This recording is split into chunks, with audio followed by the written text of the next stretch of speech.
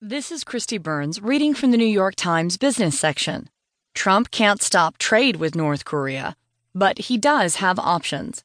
By Paul Mozur. Shanghai.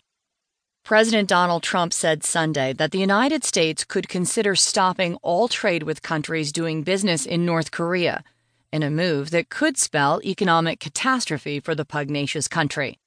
One problem, it would mean economic disaster.